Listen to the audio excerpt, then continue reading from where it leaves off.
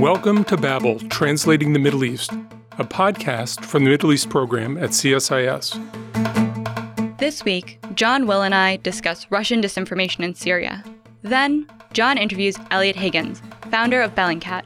Bellingcat is a non-governmental organization that uses publicly available data and citizen journalists to investigate narratives of conflict, crime, and human rights abuses. To translate some of what's happening in the Middle East, this is Babel.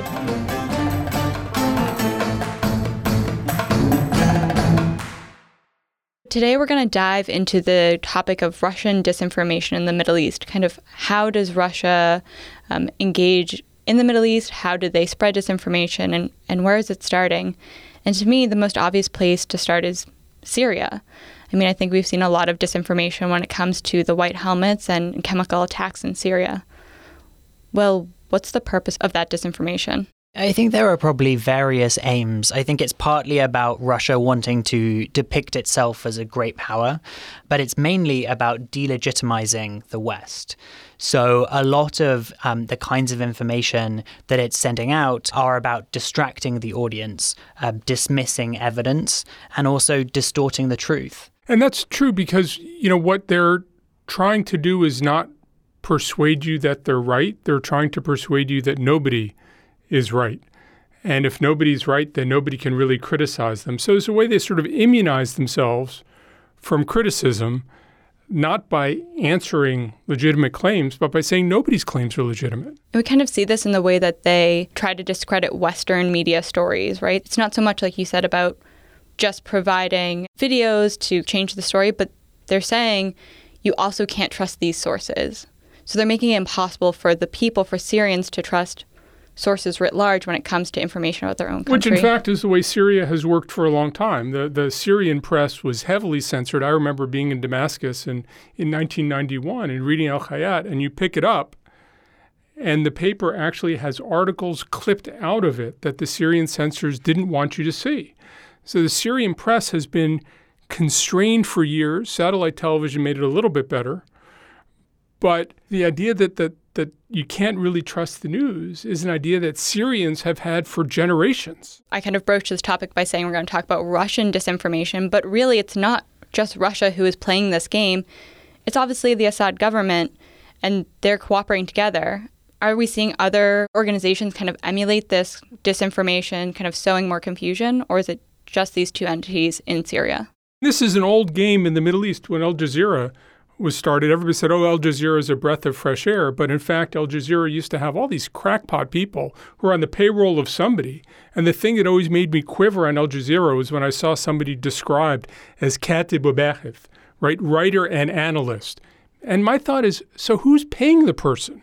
And often the person paying the person is a government or an intelligence service, and the person's job is not to analyze, it's to be a mouthpiece for somebody with a point of view. But they're not just hiring these people to be mouthpieces or to write these pieces. They're creating a network that is reinforcing it. So, writer A will write an article, B will cite that source, and then A will cite B. So they're creating an interconnected web of short crackpots, all citing each other, so it feels like a legitimate body of work. I think there are various ways in which they're doing it, and I think Russia really works through the whole ecosystem of the information environment. So part of it is about funding media outlets which are sponsored by Russia. This is especially the case in Spanish and in Arabic. In Arabic, we're talking about RT Arabic and Sputnik Arabic as well, in particular.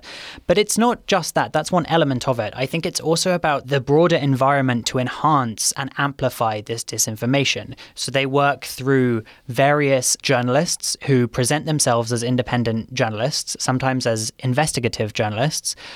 News websites like RT Arabic will repeatedly cite claims which are unverified and will use that to sort of spread it wider. If we're looking at how well Russia is doing at this, what is the scope and scale? Like, how effective is this actually at convincing the average citizen that no news is trustworthy or that their story is right? So I think there are a few examples that show just how impactful it is. So we said we were going to focus on Syria, and there was one attack in particular that I think is noteworthy. So in 2017, in April, there was the attack on Khan Sheikhun in northern Syria, Idlib province. It's believed to have killed about 90 people. And what I think is interesting in terms of the impact of this is that afterwards the hashtag Syria hoax was trending on Twitter, and it was trending in various parts of the world, including the United States. So this is something that in the immediate aftermath of this attack, which the UN Joint Investigative Mechanism confirmed, it was a sarin gas attack and conducted by the Syria regime, even inside the United States, this was trending. So I think that's one way of showing how far the reach is. Well, if I were on Twitter, would I know what trending in the United States means? You would. I would. Okay. But of course, everyone should follow at CSIS Mideast. Yes, they should. But I think if we're talking about the scale, RT Arabic has published over 500,000 tweets, while BBC Arabic has only published around 120,000.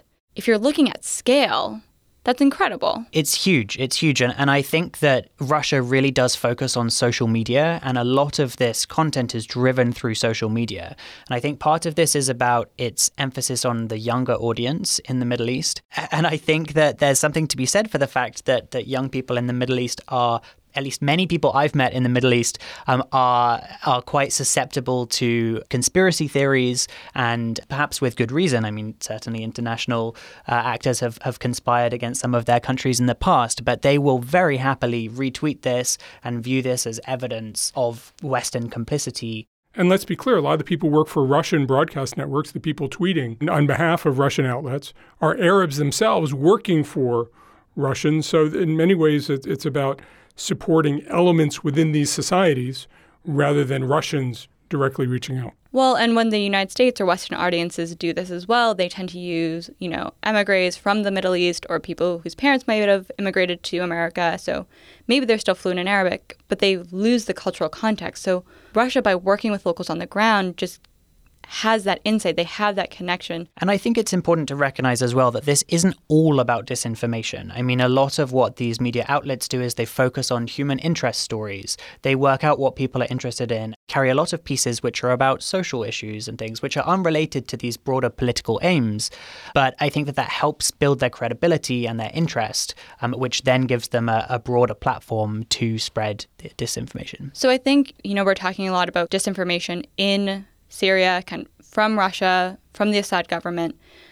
Syria isn't the only place that this is happening, but what is Russia hoping to achieve by doing this? What are they looking for? So I think in Syria, it's partly about discrediting the Syrian opposition. It's partly about discrediting Russia's Western critics. And it's also about discrediting independent witnesses to some of the atrocities that Russia has committed in Syria. So a big part of that are the White Helmets. So the White Helmets are a group of volunteers who conduct rescue operations in rebel-held areas of Syria. Well, and they also document war crimes. Exactly. And so I think that's a really critical part of why they've been the target of so much Russian disinformation, because these are often the people who are filming the aftermath of the attacks, who are taking sort of medical samples, which then can help prove that chemical weapons were used. And let's be clear, the Russian military strategy in Syria doesn't involve a lot of intelligence and smart bombs. Russian military strategy in Syria is dropping bombs on whatever seems convenient and terrorizing populations. Absolutely. And I think in relation to the chemical weapons attacks in particular, there are various tactics that Russia has deployed to try and discredit them. So sometimes they blame the attacks on the rebels or even on the White Helmets themselves. But also sometimes they just flat out deny that the attacks ever took place. It's funny, in the late 1980s, there used to be a bookstore in Washington called the National Intelligence Book Center, which was sort of in a very strange apartment. And they had this little button you could get that said, admit nothing, deny everything, make counter allegations. That is the way an intelligence service works. What I think is interesting with Russia is that's the way the government as a whole works. That's the way they see their whole public diplomacy strategy. So, John, if Russia's they're brilliant at this, right? Like they can really marshal a lot of power for a low cost to sow this type of disinformation. Do you see this spreading to other countries? Look, it's spreading in the United States. One of the problems with social media, one of the problems of the ubiquity of information and the ease of publishing is bad information drives out good information. You have a president of the United States who's talking all the time about fake news. And the fake news comes from authoritative news outlets that have standards. You can argue they're not high enough. You could argue that sometimes they're biased, but they actually have standards. And the president is arguing that on the one hand, the standards are wrong. And on the other hand, organizations that don't have any standards are more believable than the ones that do. I don't think this is limited to Russia. I don't think it's limited to the United States. I think in the 21st century, we're seeing the decline of professional media and the rise of what you might call citizen media, but is really renegade media where nothing has to be verified and every opinion is as good as any other opinion. I believe you're actually going to talk to someone about trying to fix that. We are. In fact, talking on the citizen line, I spoke to Elliot Higgins, who founded an organization called Bellingcat that tries to use citizen journalists to crowdsource verifying actual information. So if you have people on the ground, or you have people who can comb databases, or you look at people who can look at all the things that are out there in the public realm, can you fact check people who are just trying to lie? And Elliot says, as you'll hear very shortly, sure you can. Looking forward to that. Next, John interviews Elliot Higgins, founder of Bellingcat. Elliot, welcome to Babel. Thank you. A lot of what you've done in Bellingcat seems directed toward governments that try to manipulate the news in ways that you actually find are pretty transparent. How do you think governments like Russia think about the news? Well, I think in the case of Russia, how they think about news, I mean, that's a good question. But it seems to me, doing the work we've done on MH17 in Syria, that it's a way to spread as many different versions of events as possible to keep people kind of, disengaged with the facts and what is actually going on. You look at MH17, the Russian media has produced so many different versions of events, going to quite elaborate lengths to do so. Even staging kind of actual Su-25 jets shooting stuff on the ground to prove it was an Su-25. Then they move on to another version of events. So it creates this kind of confusion about what's actually happening. So it's not really getting a story out, it's knocking down whatever story other people have? Or creating so many versions of events, then people say, well, who knows what's true?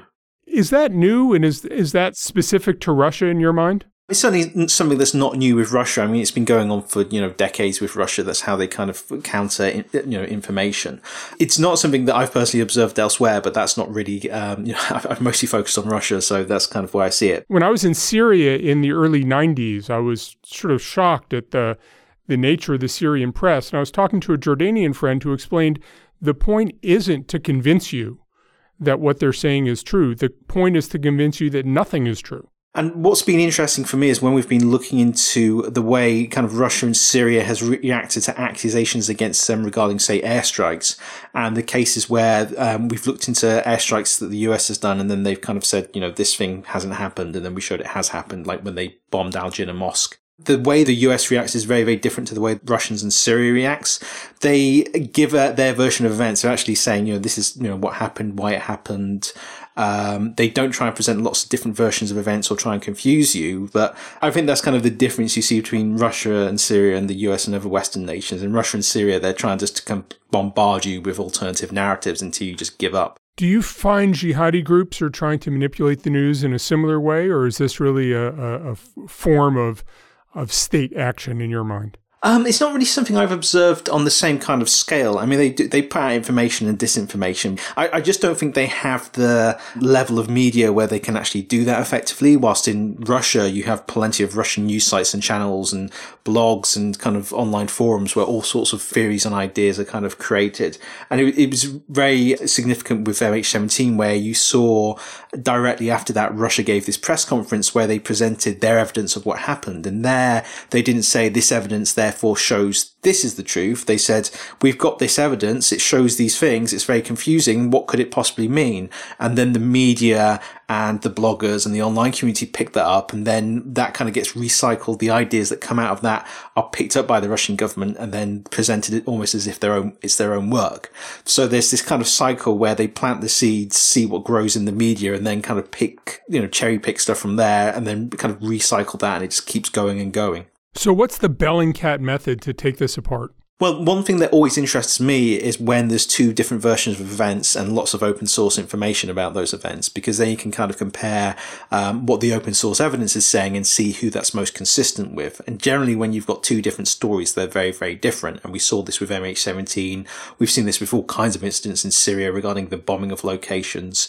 It also means that when they use false imagery, for example, with Syria, we saw them using lots of misdated satellite imagery or satellite imagery of different locations from the ones they were talking about. That's actually quite easy to prove, because you just use the open source information to find the actual location, look at the satellite imagery and see if it compares to, what Russia has been saying. And it does get to the point where it's like now when anyone comes to me and says, how do I learn, how to do open source investigation?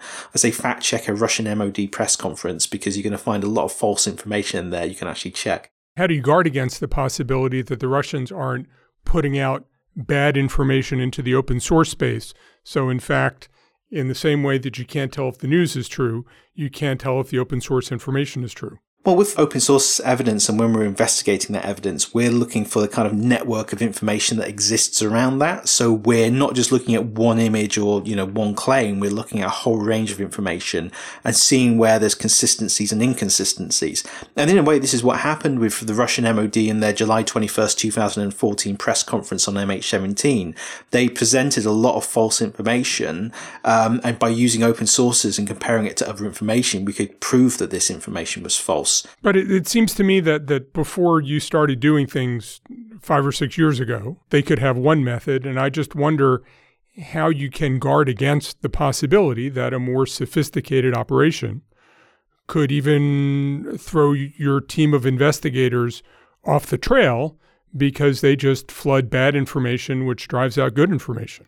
For me, it's like the level they take this to. If they put out some false satellite imagery or make a false claim, that's a pretty easy thing to prove. That's like the meat and potatoes of Russian, propaganda and disinformation. If they start getting to the point where they're creating, social media activity and open source information to create a complex kind of network of information that's false, that's still detectable. Because you are going to have other information on the other side of it where you will have the actual true open source information. And then that stuff you can confirm not just by using open sources, but going on the ground, talking to witnesses. And if, Russia went and did this kind of very complex scheme of creating this, network of false information, that itself would become the story as much as the actual event itself. And that's something we could write on for, we could do weeks of work on explaining how they've done these fake networks and produced all this fake information. One side is the Russians would flood the field with false information and make the signal to noise impossible to hear. The other possibility is that Western intelligence agencies would try to shape this or try to make things public through networks like Bellingcat to try to play a game against the Russians. How do you avoid being an instrument of somebody else's foreign policy? It's something we're kind of hyper aware of because there's so many accusations that's what's happening already with Bellingcat. We've been constantly told by kind of pro-Russian people that all our Skripal evidence is given to us by the UK security services and, so on and so forth. But it's interesting to us if the Western security services try to do that, and it would be just equally detectable either way by comparing it to other open source information. And even when the US has published stuff, evidence related to MH17, for example, we've fact checked that in the same way we would if it was Russian evidence. It's treating both of them equally, really. It's just we find out Russia tends to lie constantly about stuff, so there's just more stuff there to write about. Do you see governments like Iran, governments like Saudi Arabia trying to do the same sorts of things the Russians are doing, governments like China?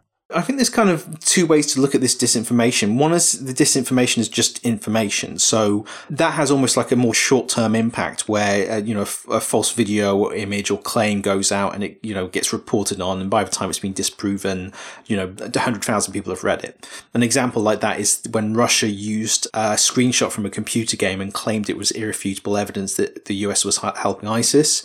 What happened there is that screenshot, that same video had been used by someone else to make another claim a couple of weeks earlier. Lots of people had seen it, so in a way they've been inoculated against that particular piece of disinformation, so there's an immediate reaction to that. But that is kind of something that's kind of harder to get people to react to, because it's really about that kind of immediate, almost visceral, in the moment reaction to that piece of information. But if we're approaching it as evidence, then we're looking at it as in the context of a lot of other information. So by looking at it in the context as evidence, we can actually find more to either verify it or kind of dismiss it as false information. And then in a way it becomes even more interesting, because you're wondering, how did that piece of false information appear in the first place?